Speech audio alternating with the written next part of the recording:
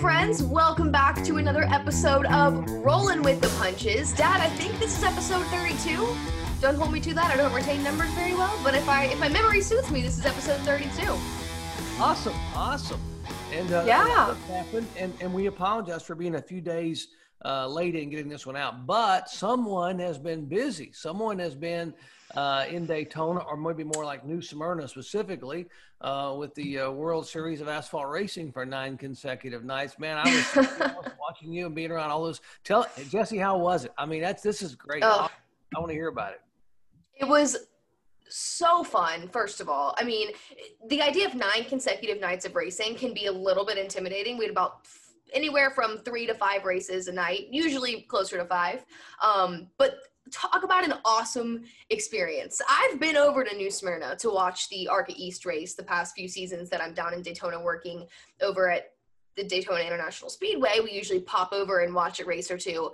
But to be there for the entire World Series of Asphalt was so cool, and just to follow the storylines. And then on top of that, Track Pass, God bless them, trusted me enough to send me out there with no pit reporting experience and gave me an opportunity to learn over those 9 days. And for that, I am so thankful that not only Track Pass, but NBC Sports trusted me to be on the ARCA broadcast. I mean, there was a lot of trust being thrown at me those 9 days, but I am so thankful for the opportunity. It was such a blast. Yeah, I know the learning curve was pretty steep, but I really, and I'm a pretty harsh critic, even though you are my daughter, but I thought you did well, and you learned so much from night 1 to night 9. Over 175 drivers and all those different cars and drivers, all those different teams, and show after show after show, and then dealing with having to learn in every show, no matter whether you're doing Track Pass or Speed 51 or whether you're doing Wide World of Sports. There is always going to be technical issues you have to overcome, and you had your share of those, headset-wise, technical. But you know what? I thought, kudos to that whole team, Speed 51 team that worked there. Bob Dillner's bunch that came in and did a great job. And you had one camera guy. I get this because I used to work with a guy named Corky Corcoran when I first started. Oh yeah, and he was unbelievable. But you had a guy named Daryl Canfield who was your pit camera, and then he was not only the camera for the interviews and for Victory Lane and pre-race, but he actually was a race coverage camera out there getting those great shots down the straightaway. So holy cow, Jess, it's one guy sort of doing it all. Oh, Daryl did it all. I owe some of my biggest thanks to Daryl. He was running around with me in the pits, and like you said, not only did he cover every single interview, every single infield shot as far as the action going on there, but he was also the only camera guy inside of the track, covering turn 1, covering stuff right there on the start finish line. And let me tell you, Daryl is fearless. There were times that cars were wrecking coming down the front straightaway, and Daryl did not flinch. He is just videoing these cars under his feet, and I'm stressed out for him thinking, well, there goes Daryl, and he just had got the most incredible shots and then would run over and get with me. So big shout out to Daryl. He killed it. And like you said, the entire Speed 51, that was the crew that we used with Track Pass to do the entire 9 days. So it was just really fun working with a lot of different people. Yeah, I mean, and the guys that were in the booth, I mean, they both did a really nice job. In fact, Charles Crawl, that was a color guy, the analyst there. He worked with us years and years ago, back in the early 2000s when I was doing the back then it was a NASCAR Craftsman Truck Series. Phil Parsons was my analyst on ESPN, and he worked with us and our crew. We had Amy East as one of our pit reporters, and it was Charles was with us every weekend, and his work ethic, his hustle, he knew everything about the trucks and the background drivers, just like he did for this series here, and did a really nice job in the booth as a broadcaster. So I know it was tiring. I know a lot of nights, but you guys put on some pretty good TV. We had some pretty late nights, but who's to complain when you have a late night at the racetrack and then you get up and then you get to go do it all over again the next day? I mean, I really can't complain when my job is literally hanging out at New Smyrna and talking about racing. It was awesome. And like you said, Adam Mackey in the booth, play-by-play, Charles Crawl, the analysts there, they did such a great job. And they also, big thanks to them as well, because they helped me out. I'm running through the pits with no idea what I'm doing, trying to figure it all out. And they were very kind to me. And again, Charles, he now works with ARCA. So you can hear him on all the ARCA broadcasts, both ARCA East and the ARCA West broadcast. That is Charles calling the races. So stick around with him this season. It's going to be pretty, as we've already seen, it's going to be pretty exciting ARCA season as well. So I think so. And a couple nights you guys got out of there about 2 a.m. and had to go back to the hotel. And then you had to be at Daytona the next morning at like 7:30 in the morning, and you were on time, which I'm very proud of you for. You were on time and you're ready to rock and roll, because you had a pretty good, pretty special co-host for your Pace Lab show in Daytona. And you walk in the door to sit down in the studio, and your co-host is chuckling, and he says, "Hey, you had a late night last night, Jesse. I watched." So he watched New Smyrna. He knew you had probably had about 2.5, 3 hours sleep. Yes, Mr. Mike Helton was so kind to come be my co-host, and it was funny because that one particular night I was like, maybe we'll get done a little early and then I'll have, time to get up and get ready and just like feel refreshed. Well, that was just naive of me for even thinking that was a possibility, but it made me feel really good when you come sit down next to Mr. Helton and he's like, "Oh, I've been watching you on Track Pass," and I'm like, "Oh wow, I am nervous," but no, it was really cool. And of course, I'm like, I'm learning like trying to express to everyone like, this is only my 4th day of doing this, but it was really nice. And you're right, I mean, I was busy while I was there. I did the 9 days of the World Series, and then I shot the Pace Lap with Mr. Helton. And I shot the Hot Lap, which is our social media show on MAV TV's social media. That one was not quite as glamorous. I shot that in the parking lot at Target, yes, in New Smyrna. But you know what? That is that's content creation these days, and I just love that. You gotta do what you can when you can do it, and it worked out. So that's awesome. That's great, Jess. Well, I'm glad you got a chance to go, and we watched. Apparently, there's a lot of fans that like us that are hungry for racing. And so those Track Pass shows, those NBC Gold Track Pass events got a great audience, got a huge audience. And because you had, one night you had the ARCA Menards E series, and you had all the other, the modified tour, they had like, tour type mods, 40 cars down there from the Northeastern Modifieds that come from all over the North. That brought back so many for the Richie Evans Memorial Race down there. And I just thought the racing was great. That gave me chills, because I used to go down there when I was going to Daytona earlier with Jerry Cook and with Richie Evans. And when the race would be over at 1 o'clock in the morning, or 2 o'clock in the morning, we would leave the racetrack with Richie and Billy Nasowitz and his team, and we'd go to a little Mexican place called La Petite Hacienda, which is right in Port Orange, not there anymore. And it was, and they didn't have a lot of business until about 1:45 in the morning, when we would all get back there. So yeah, those guys raced hard and they played hard, but that modified tour race was awesome. And how about Ryan Preece? How about him coming down from Daytona, especially on pole day when he qualified so well at Daytona? Well, I'm so glad you brought that up, because I asked him, right before the race, he's already in his seat, he had his helmet on. I just stuck my head in the driver's side window there. I said, "Ryan, why was it so important for you to get here this evening? Why did you decide to do this?" And he looked at me and he was like, "Because if I wasn't here racing, I'd be sitting on my couch, and I want to be racing." And I'm like, okay. And I asked him too, I said, "Are you concerned about starting from the back?" He was like, "No."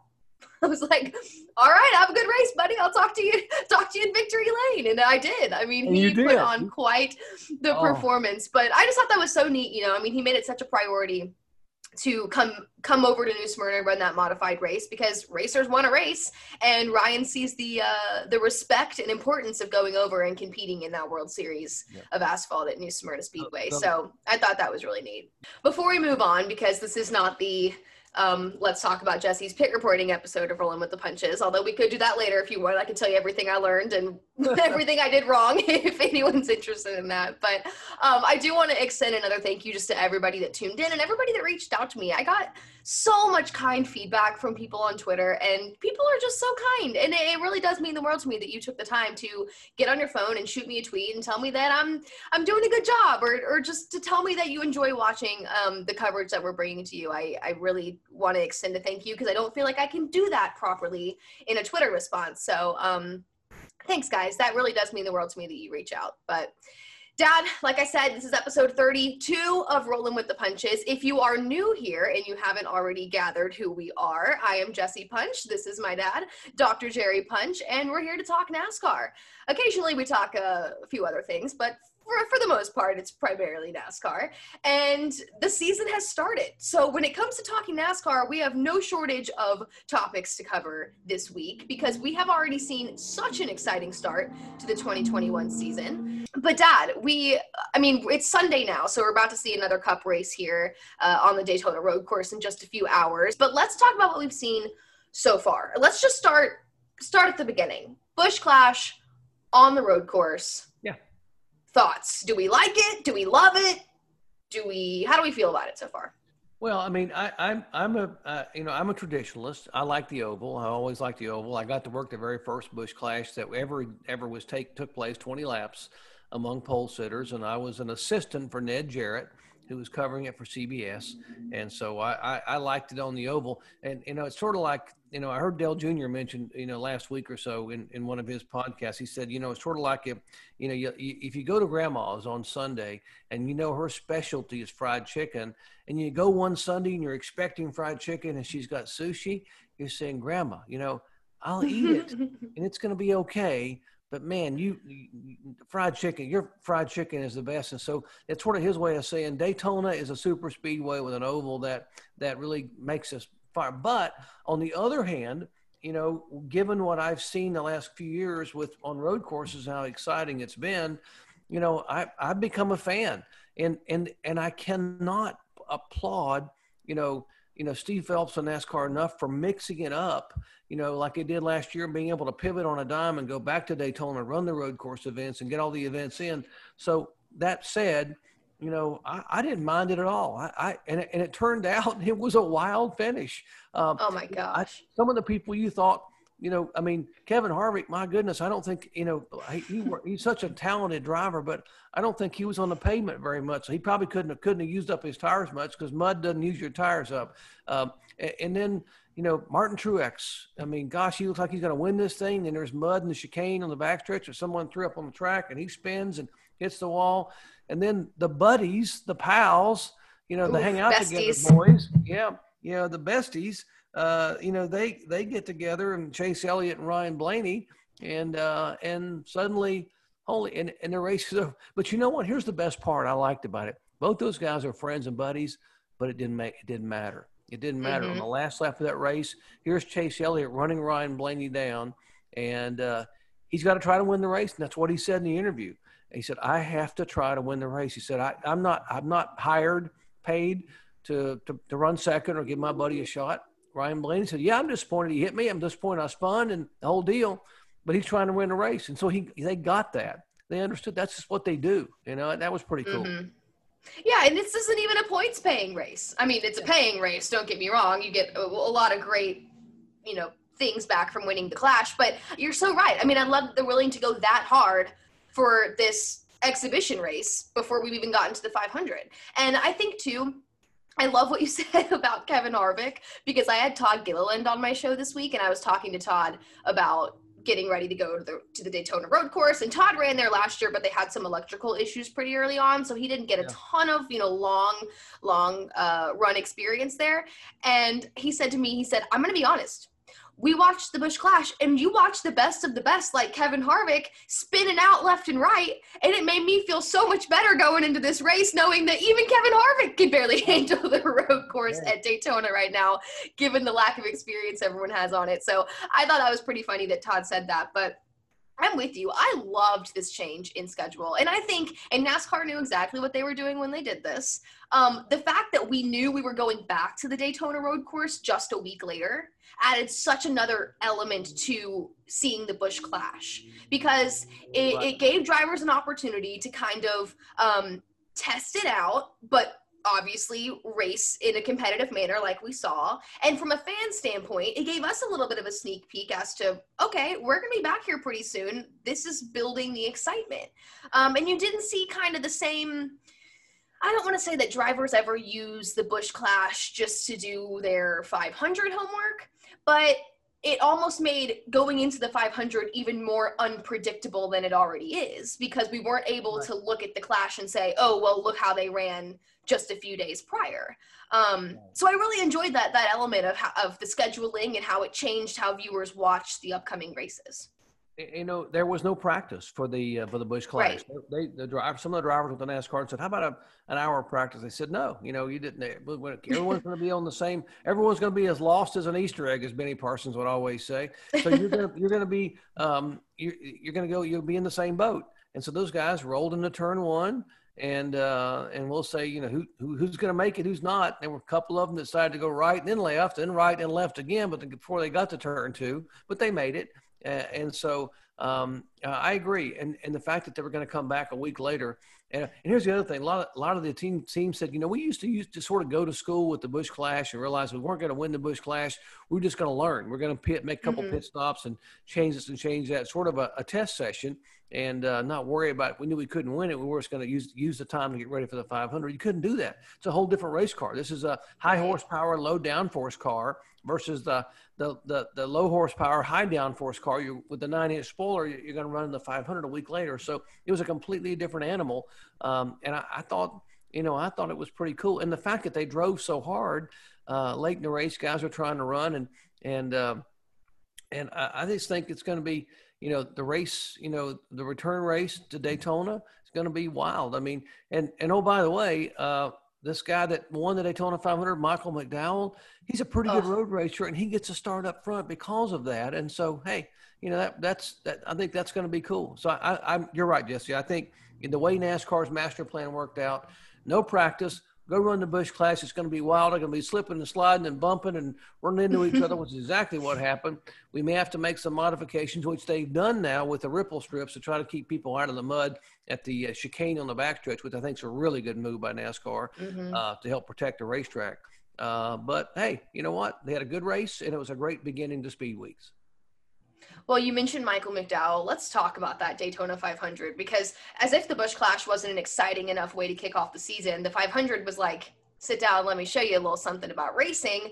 Holy cow, 15 laps in, we get our first big one that I don't think anyone was expecting, and especially a number of those guys that were involved in it. I mean, right off the bat, we take out a handful of key players that a lot of people had picked as potentially their winner. So, I mean, that's just 15 laps in. And then you get down to the finish there, and to watch Brad Keselowski, Joey Logano battling it out, Joey obviously in the lead, Brad on his bumper, and then Michael McDowell to be able to think as quickly and react as quickly as he did. He had himself right there in position. And I interviewed him this week, last week, I guess, for Pace Lap. And he said, yeah, I was sitting exactly where I wanted to be sitting. We all were anticipating a move there at the end, and I was able to capitalize on it. And so Michael McDowell by no means just found himself there. He put himself there, and he had an incredibly impressive, consistent run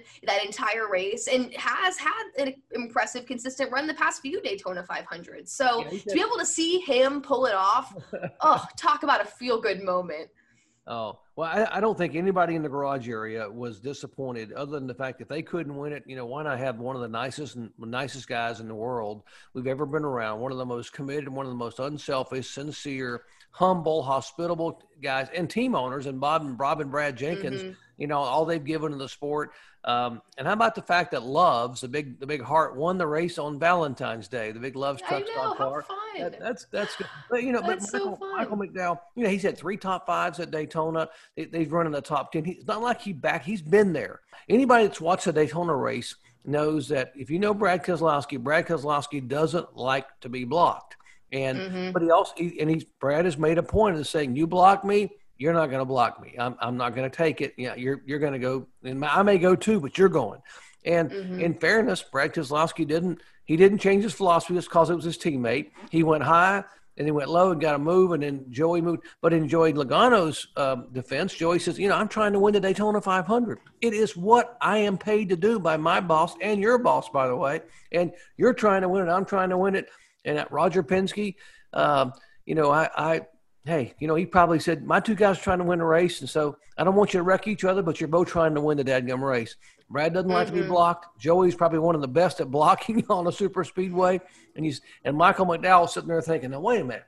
I'm riding behind Brad Keselowski, and he's about to be blocked by one of the best blockers in racing, and he doesn't like to be blocked. So, let me. Yeah, he said, I'm going to wait it out. I'm just going to stay right here and wait till the dust clears and find an opening and win this sucker. And that's exactly what he did. So I heard an interview last week with Brad Keselowski on SiriusXM, and he said, I've done absolutely everything I can do in these Daytona 500 races. I've walked away from these races thinking I did everything right. Why am I not the one in victory lane? And he said this phrase. He said, Daytona just hasn't picked me yet. And that stuck with me. And I will never watch a Daytona 500 again without thinking about that phrase. Daytona just hasn't picked me. And watching Michael McDowell in victory lane this week, I went, Daytona picked you, bud. It was your turn. And I just think that is just the neatest way to watch these races. And it really puts you in the mindset of the drivers out there competing. NASCAR could easily have said, we go back and look at it, and NASCAR's most popular driver, Chase Elliott, was the winner.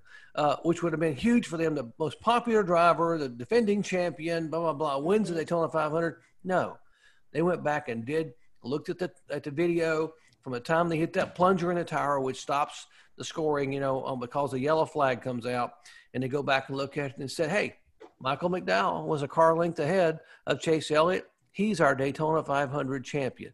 Good for you, NASCAR. It's exactly what sports should be. It's legitimate. It's the right call. And it's exactly on the money. So having Michael McDowell win it, in my opinion, says a lot about what this sport is now.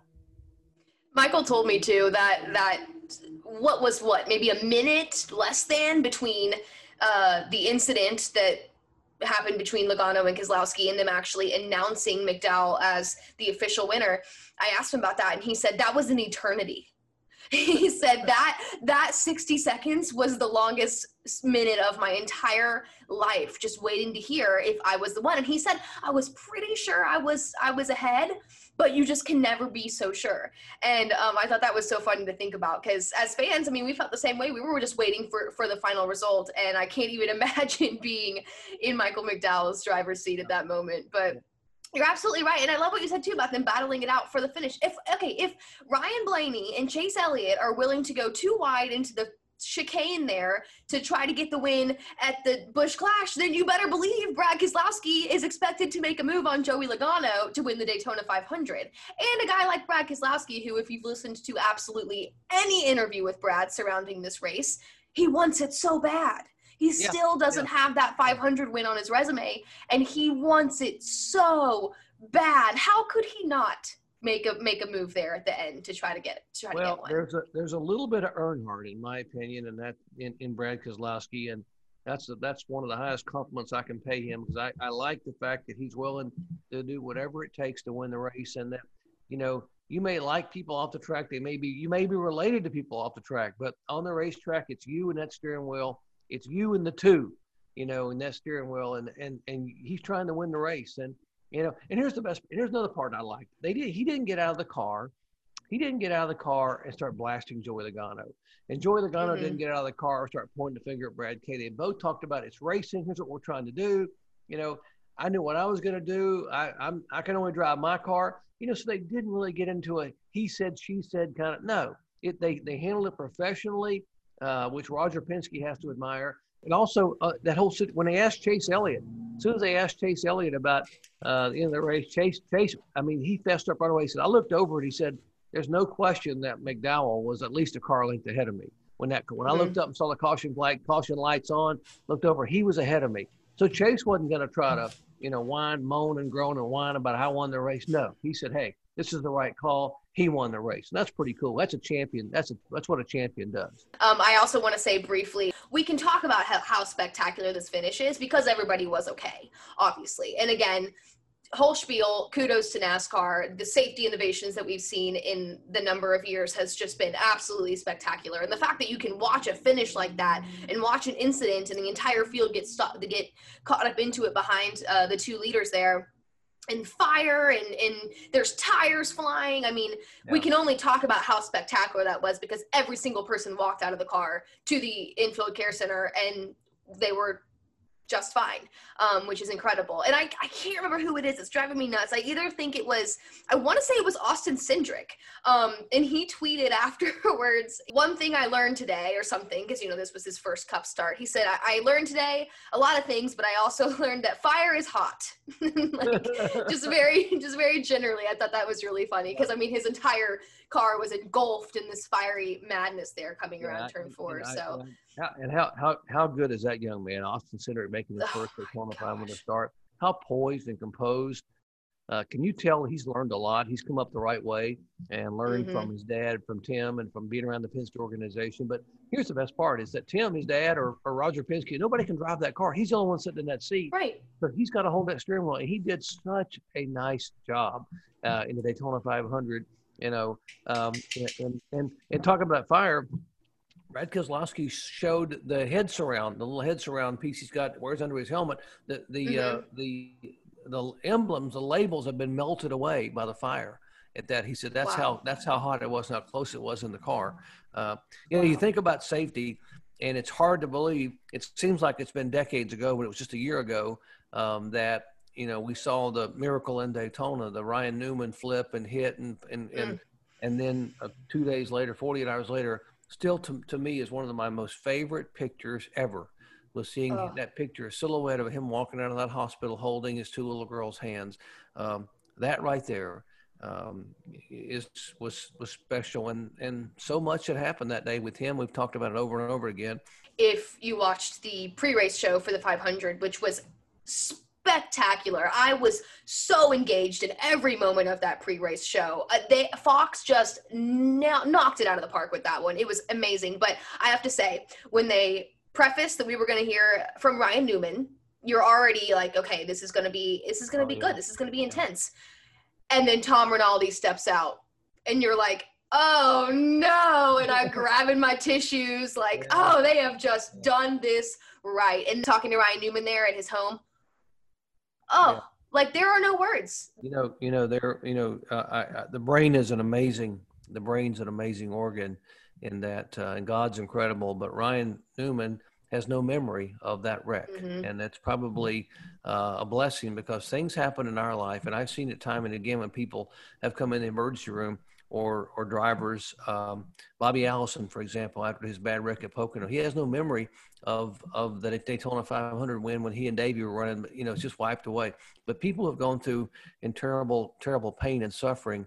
It gets wiped out. It gets wiped away. And so, Ryan says, I remember waking up and being, in the ambulance on the way to the hospital, but I don't remember the impact and the rolling and tumbling, which is good. Absolutely good. But yeah, that was an incredible feature. I thought Fox did a wonderful job with the whole pre-race down there. It was good to see fans in the stands, 30,000 fans in the stands at Daytona. Man, that just gave me goosebumps. Live pre-race show with country music. Driver Luke intros. Combs doing his thing. Yeah. Wearing a Dale Earnhardt Intimidator jacket. How cool is that? Oh my! Which, how do you get your hands on one of those? I mean, that was something that I want in my closet. That's pretty awesome. It's pretty doggone awesome. So, and just a week of special events. Speaking of special events, how about Jamie Little becoming the first woman to do play-by-play for a national motorsport series when she hosted the ARCA Menard series. She and my buddy Phil Parsons, and I texted Jamie when that announcement came out. I was so excited for her because she started as a pit reporter. When I was in the middle of my career, she came in and worked IndyCar with us and worked in NASCAR, and then through my final years with ESPN, she worked with me on pit road, and just she hustles and works hard, does her homework. And I know she's one of your heroes, and you're hoping. You embarrass me every time you say that. It's true anyway, but I just think it's so cool. It's true. It's just so cool that that she did that race and was up there, you know, and did the ARCA race and had tremendous viewership on that ARCA race, you know, Mm-hmm. on FS1. So that's pretty cool. Oh yeah, there is no doubt in anyone's mind that Jamie Little did not absolutely earn that spot in the booth there, and alongside Phil Parsons. Talk about an awesome broadcast team just in general.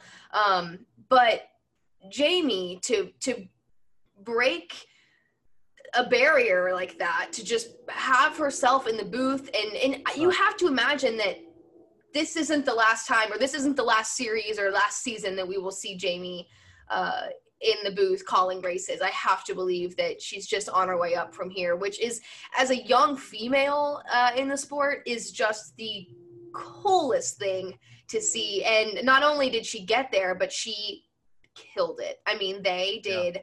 Yeah. You said the viewership was up. The response was spectacular to what they've done. And I am just thrilled to see where she goes from here. She is in for another, it's almost like she's run this incredible career course, and now she's like, I'm gonna switch lanes and try it this way now. And it's like, dang, you do you, girl, because you are just killing it at every single thing that you do. And go ahead and break down some barriers for the rest of us, because we'll be behind you in every way, shape, and form. Yeah, I thought that was a huge mark. And speaking of debuts, how about the Fox booth? You know, with Mr. Clint Boyer getting up there. And Mr. Boyer. He was a little bit nervous, which is unusual for Clint. Clint's usually not nervous about anything. But him up there, the week that evolved with Clint and Jeff Gordon, they played off each other. They were serious when it needed to be, to give us serious analysis. And Clint gave us some really good stuff. You know, the combination of Clint playing off Larry McReynolds, who's back in the studio, Larry Mack, you know, America's crew chief, because when they had that first wreck on lap 14 and 16 cars were involved, you know, Larry made a really good point about this, or Clint brought it up, I think, but then Larry explained it about the skew in the back of the cars when Christopher Bell's car got hit from behind, you know, by Kyle Busch, and then he went up and got into Eric Almirola. The skew in the back of the rear end of those cars makes it easy for him, if you're hit at the left rear, to turn that car right in the front and turn it. And I thought those guys, that really showed how Clint Boyer can be a really serious analyst. And he's got Larry Mack sitting there in the studio in Charlotte, able to, with a video explanation of how that works.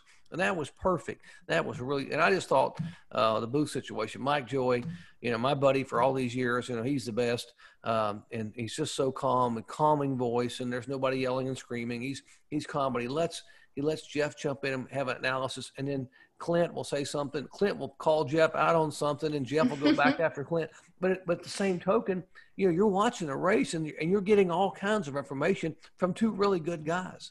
And so I thought it was well done. I'm excited about, you know, what lies ahead for Fox and them. And I just thought that was a good scenario up there. And then, I don't know if you saw it, but this week, I think it was before the Xfinity race on the road course that Ty Gibbs won, they put Jeff Gordon and Clint Boyer out on the track to do a video in passenger cars, and they came back to pit road, and the cars looked like they'd been in the movie Days of Thunder. Yep. I saw that. I actually think they're going to show footage of the feature, whatever it is. It might be a broadcast open they were shooting. They're going to show it today before today's Cup Series race on the road course, which I'm so excited to see. And they're both on Twitter like, it was his fault. No, it was his fault. Yeah, you know? exactly. And I'm like, no, it was the fault of whoever thought it was a good idea to put the two of you in cars out on the Daytona racetrack and say, have at it. Where's Jerry Bruckheimer? Yeah, right. Yeah. You know, it'll stick. If you just go to the outside, Cole, you got specially matched tires, and it's going to stick. Well, someone didn't get that message to Clint Boyer and Jeff Gordon. That was funny. No. Yeah. I loved keeping up with Clint's just whole commentary of learning television. If you follow him on Twitter, I know he said before the Clash, even they were doing maybe practice or something in particular that he was having to go on air for, and he said, today I learned how to put makeup on myself, you know? And I'm just like, I love that this is like, not only is he learning these things, but he's relaying them to everyone else, saying, this is all the stuff I'm learning. And then another day he said, and today I learned not to talk before Jeff Gordon, or not to talk, over Jeff. Jeff is Over in charge or something. Yeah. Do not talk over Jeff. That might be a piece of tape you put. That's where you put that little yellow tape on the forehead. Yeah. Yeah, he needs a rookie stripe, a yellow rookie stripe for his forehead. Oh, I remember that. I worked with a lot of guys that were drivers. I had one guy who was a former Indy 500 pole sitter, and he was a little bit of the Clint Boyer kind of guy. Loved to have fun. He worked hard during the day at the racetrack, and he was always hanging out at the clubs at night in Indianapolis. And we put him in ABC put him in the broadcast booth beside Paul Page for one of our qualifying shows. And there's a big name guy, have him in the booth. And we're like a half an hour to go on the air, and the producer is talking to him and we can all hear it because we're not on the air yet. And I hear this guy say, "What do you mean? Huh? Why not?" And this driver is saying to him, "Really? Are you serious?" Because he's retired. And what happened was the producer of the ABC telecast, Bob Goodrich, was telling him, "You can't drink a beer in the broadcast booth." Before we go news to him on the air, and then the guy came back. "Well, what about while we're on the air? If we're in commercial, no, you can't do it while we're on the air either. You can do it after we get off the air." We're all dying laughing, but that guy was a little bit of a Clint Boyer type, That's so funny. Funny, yeah. I love it. And we need that kind of energy in the booth. I mean, you said it. Obviously, Mike Joy is just the most calming, most informative voice that you want to hear coming out of that booth. But for him to play referee a little bit between Mr. Buttoned Up Jeff Gordon here, Mr. Hollywood, and Clint, Mr. Clint is all I really need to say. It's just such a fun dynamic. It's like it's funny. You got GQ and G Wiz. Exactly. You got. It's like Mike Joy is driving the car. Remember, you're not a parent yet, but it's like your parents are driving the car, and you got two kids in the back seat, and they continue to get a little more frisky. It's almost like the Manning video where the brothers are kicking each other. Oh yes, yeah. They're getting frisky, and the dad, Mike Joy, says, "Don't make me pull this car over and come back." Kind of deal. It's just funny that these guys, but it's just entertainment, and that's what it is. It's entertainment with Jeff and Clint. I think that's pretty cool. And don't put makeup on. Don't talk before Jeff, and don't say anything I wouldn't say in church. Yeah. He said, "I learned what a hit is," which, in television, they said, do a quick hit, do a quick segment or speak on this. And he's like, "So I learned what a hit means," and all this. I just thought it was really cute. But Dad, a couple things you've actually mentioned. I mentioned earlier that today's Sunday. We're getting ready to watch the Cup cars take on the Daytona Road Course in about an hour here from when we're recording. But you mentioned a couple things that I wanted to touch on this week, but now I'm thinking let's just push to next week where we can give them true time and discussion that they deserve. But you mentioned Ty Gibbs, which we got to talk about Ty Gibbs. He deserves, an entire episode in its own, because not only the performance that he put on, but some of the that's so funny that you say this, because I just got a text from my producer right now because we have a interview with Ty Gibbs coming up early this week. So I kind of also want to put off talking about him until I can talk with him, and then maybe I can relay to you some of the things that he said. But some of the one-liners he had during the broadcast, that I know you caught bits and pieces of the broadcast here and there, but he wins stage 2. And they're like, "Congrats, buddy, way to go, win stage 2." And he says, "Can I get some peanut butter crackers?" over the radio. Like, that's his response, is like, "I need a snack." And like, that's what you do at recess when you're in the 4th or 5th grade. He looks like he should be in the 5th grade, but he's small and he's sweet and honest and humble. And Jamie Little had to show him where to go get the checkered flag. Right. He didn't know he could keep it. He didn't know he was supposed to keep it. Yeah, no. Like, she said he didn't know they handed it to him, and he tried to hand it back to him. Like, "No, I don't." And they're like, "No, that's yours, bud. You get to keep that flag." You earned that one, dude. You take it and give it to Grandpa. Maybe he'd like to have it. And they had Joey Logano radio down to him from the booth at one point, and Ty, during the interview, says, the fact that I'm talking to Joey Logano right now, this is just so cool, you know? I just thought that was so cute. I love it so much. But we like I said, next week we'll get all in, because Ty Gibbs obviously was the storyline for that Xfinity race, but that Xfinity race was spectacular. I was glued into the TV the entire time, from Cindric and Allmendinger going at it, and then you've got Ty Gibbs now showing off in the mix, and Cindric coming back with like right tire completely exposed. I mean, it was really cool to watch. These road course races, I mean, we're seeing some real rivalries develop here, and some young kids come in and just shock the world. And I think, and anytime you have Allmendinger in a race, you know it's going to be exciting, because when he was running Cup, he didn't care if it was Kyle Busch or who it was, you know, he was going to push his way around. Allmendinger running for points this year. Dinger is back, and Dinger's not messing around. And we saw that this weekend on the Daytona Road Course. We need to talk all about that next week. Yeah. But I also want to give shout out, when we're talking about people in the booth, Drew Blickensderfer being in the booth with Joey Logano, I thought was so cool. Blick, the crew chief for Michael McDowell on that Love's Truck Stop Ford there for Front Row. I mean, I love that they had him in the booth. I have been blessed enough to work with him a few times, actually, just at the racetrack. We go sit down and do interviews with him, because there is no one like Blick that can really sit down in a crew chief's mind and also really adequately present to you what he's thinking. I mean, we got Larry Mack. We're all yeah. Oh yeah. Larry Mack is the crew chief, America's crew chief. But Blick is still being in the sport. There's not a lot of crew chiefs that can take what's going on up here and actually present them to you in a way that makes sense to just an average race fan. And so I thought them bringing him in the booth after having won last week, I thought that was a really cool move. And I just love what Fox is doing with that. And he killed it. He did such a good job. I mean, both him and Joey up there. Both he and Joey did a great job. I wish he hadn't loaned Joey one of his sport coats, though. You texted me beforehand. You were like, I think Joey needs to move to the men's section because the teen kids section isn't working for him. Poor Joey. His arms are so long, his sport coat. Yeah, it's like, I know. It looks like a 3/4 sleeve. Joey's such a good dude. And did a really nice job. Oh, yeah. But I said, oh my gosh, I'd like to run out and buy him a coat and just go to the men's section this time and get it. But so funny. Yeah, both those guys did a nice job in the Xfinity race, and yeah, you're right. You know, and I love the picture they had of Blick. You know, when he was a wrestler, when he was a championship wrestler. Do you see that picture? Yeah.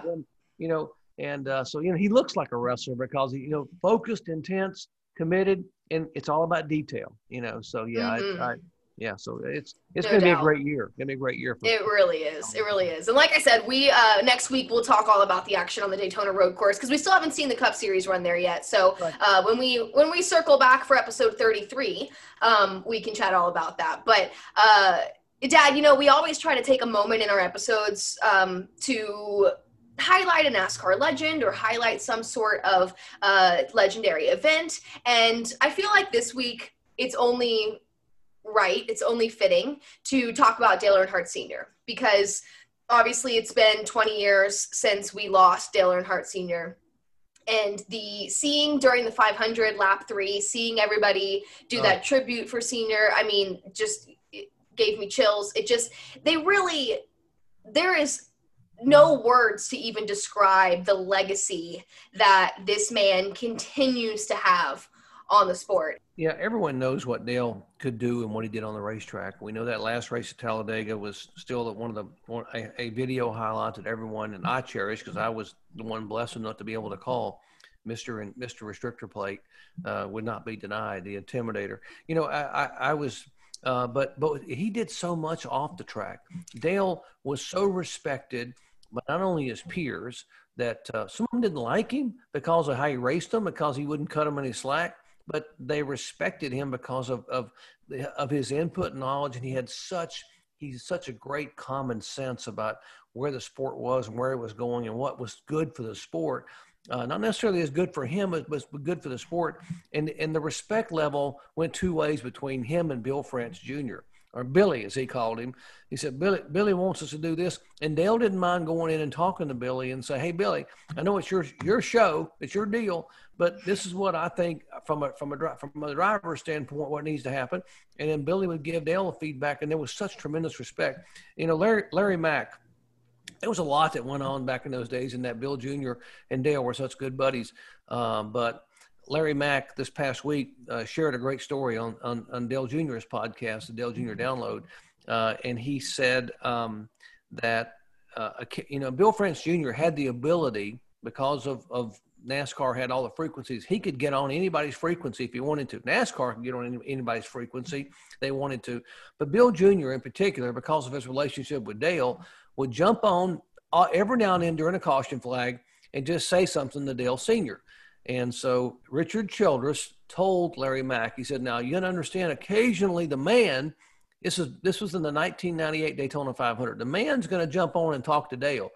And Larry Mack says, the man, I mean, I'm the man. I'm the crew chief. Yeah, I'm calling the shots here. You understand, the man, Mr. France, is going to jump on and talk to Dale. So so in the middle of the race, they're toward the end of the race, caution comes out, and Larry Mack is talking with Dale and trying to get everything. Larry's, being the organized, I dotting, T crossing guy.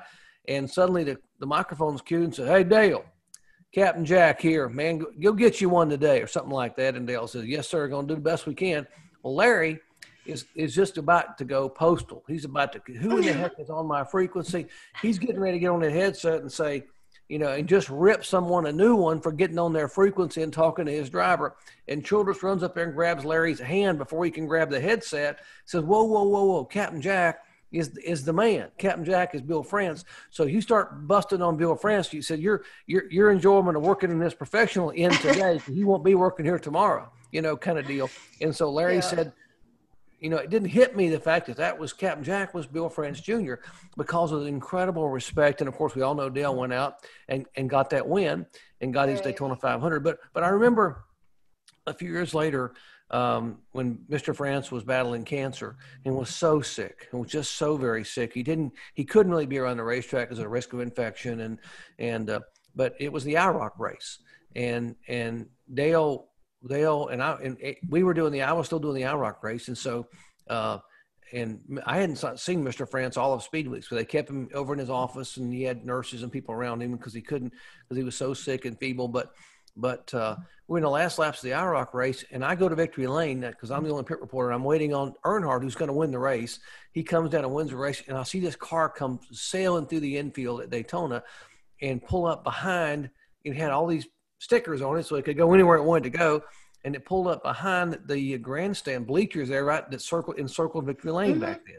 And out stepped, and it was a driver, but out stepped Bill France Jr., and they helped him over, and he climbed up a couple steps and walked up. That bleacher was empty, right where you pulled the IROC car in. So he set up about 4 or 5 rows by himself, had a little light jacket on, and I looked up at Mr. France, and it got me. It just got me that he wanted to be there. He wanted to be there. And so Dale was making a cool down lap, and I told my camera guy, Corky, I said, I'll be right back. So I ran out of victory lane and ran up those steps to Mr. France. And he said, hey, Doc. And I said, man, it's so good to see you, Mr. France. I said, he said, well, I wanted to be here for this one. That's all he said. I wanted to be here for this one. And I said, I'm going to make sure Dale sees you as soon as he pulls in. And because, people crowd around the race car. So I just patted him on the shoulder, and he because he's always so nice to me. I ran back down to victory lane. Dale pulls it in the IROC car. Now we're not live. We're taping it. We're in a tape delay situation. And, he's taking the steering wheel off, and they're putting the window net down, and they're doing I think they had a sponsor for the IROC series back then. It was a hardware store, True Value. I think it was True Value hardware stores. Anyway, so they're putting that sign on the roof, and I put my head in, and I said, hey, man, you got a fan that came to watch you. He looked at us, what? I said, look up there, and I pointed to the windshield. He looked down like that and looked and saw Billy sitting up there. And I mean, his eyes got moist. He climbed out of that car, pounded the roof of that car, and then looked at me and took off. He took off out of victory lane up there, and then our camera spun and got a shot of him running up there to give Bill Jr. a hug. And then he came down to do victory lane. But that was a priority. That was the respect factor. That was how much people loved Bill France Jr., but that was the respect that Bill France Jr. had for Dale Earnhardt, knowing how much that he gave his all, that Dale Earnhardt gave his all for the sport and for racing. And eventually, and that was a place where he gave everything, made the ultimate sacrifice. But I just thought that was so cool because Dale's impact on the sport goes far beyond what he did on the racetrack, winning races, winning championships, being a good guy for fans, offering to send checks anonymously, for fans that were in wrecks on the way home from races, or to fly people to and from chemotherapy appointments, and just making sure that no one knew that it was his helicopter that had been offered. He didn't want fans to know. He didn't want anybody to know he was a nice guy. He didn't want to ruin that intimidator image. And it's just, I think on the 20th anniversary of his passing, so many things are written and said about what his sacrifice did for safety and has saved countless lives. I'm one that talks about how many lives we saw. Michael McDowell is a prime example. Michael McDowell was wrecked driving for Michael Waltrip at Texas in qualifying, where he hit the wall at 203 miles an hour, I think was what our meter showed. And then he rolled side over side and end over end and had a 3-inch scratch on the back of his left hand. And that's it. And a year earlier, this was in 2002, a year earlier, if we hadn't had those changes and hadn't lost Dale Sr., we probably wouldn't have Michael McDowell today. So, it's great that we remember Dale in so many ways for what he did both on and off the racetrack. Yeah, and I think that story is so important because people need to know the respect that the sport itself and the leadership of the sport had for Dale, because there is no denying what Dale did when it came to the fan side of things. And whether you loved him or you hated him, you were talking about him and you were watching him race. And the number of eyes that he brought into the sport and just like the admiration that NASCAR fans had for what he was doing was so prominent and so strong, and it still is so strong in the fact that you see that Earnhardt 3 everywhere today, whether it's flying at a flag on the racetrack or it's a bumper sticker on someone's car. I mean, his legacy is still so strong within the fans, but that stories like that really highlight the respect that the sport had for him, but also highlights just how big of a loss that was for the entire NASCAR community, not just fans that loved him. I mean, his competitors, his owners, his bosses, the France family. When we lost Dale, that went way beyond losing a driver or a person. I mean, that was a friend and a trailblazer in a community that rallies around what he was doing every day. Like you said, getting in that race car and giving it his absolute all every single week. And losing Dale is sort of like I said one night on a special afterward. I said losing Dale is like losing Elvis and losing all 4 Beatles all in the same time. The music world will never be the same. And for some people, NASCAR would never be the same without Dale Earnhardt. Now there are people, hopefully, who will have been able to get back to the sport because they've had Dale Earnhardt Jr. and they've had so many people that embrace it, and people that have texted me or emailed me or stopped me and said, I just can't go back. And I said, no, why? I said, Dale would want you back. He would, the last thing he would want is for his loss to keep you from being around the sport he loved. I said, he would want you to be there. But yeah, it did change it. It just changed it. And we miss his competitiveness on the racetrack, but it changed the sport for better in so many ways. Yeah, no doubt about that. Dale is missed every single day, every single week, and that's incredibly evident. And it's like I said when I started this discussion, seeing the tribute on the 3rd lap of the Daytona 500 this year says it all. I mean, that truly, to see team members, crew chiefs, broadcast executives, pit road reporters stopping what they're doing and standing there and holding up the 3. That's all you need to know about the legacy that Dale Earnhardt continues to leave on our sport every single week. Yeah.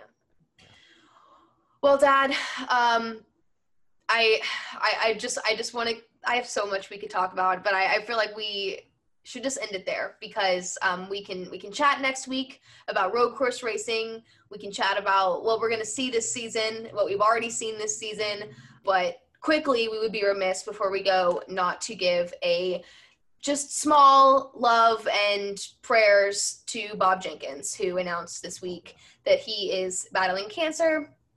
I know that that's an incredibly tough subject for a lot of people, especially you, Dad. You know Bob incredibly well, and we can go into more of this later about who he is, what he's done, what he continues to do, and how much we love him. But before we sign off today, I just want to remind everyone to continue to send prayers his way, because he needs them a lot right now.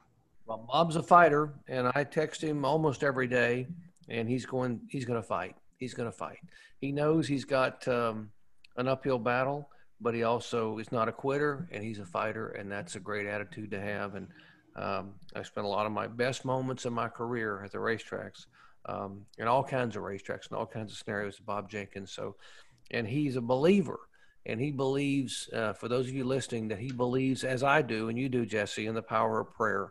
And he said this week, after making his announcement public, sitting at the museum at Indianapolis Motor Speedway, that he thought the prayers were already making a difference. He started his chemotherapy and radiation therapy, and he was already starting to feel a bit better. So keep those prayers coming, folks, because we need people like Bob Jenkins to be around for a long time. And by the way, Bob told me, and I'm sure he wouldn't mind me sharing it, his plans were to be in Daytona for Speed Weeks. And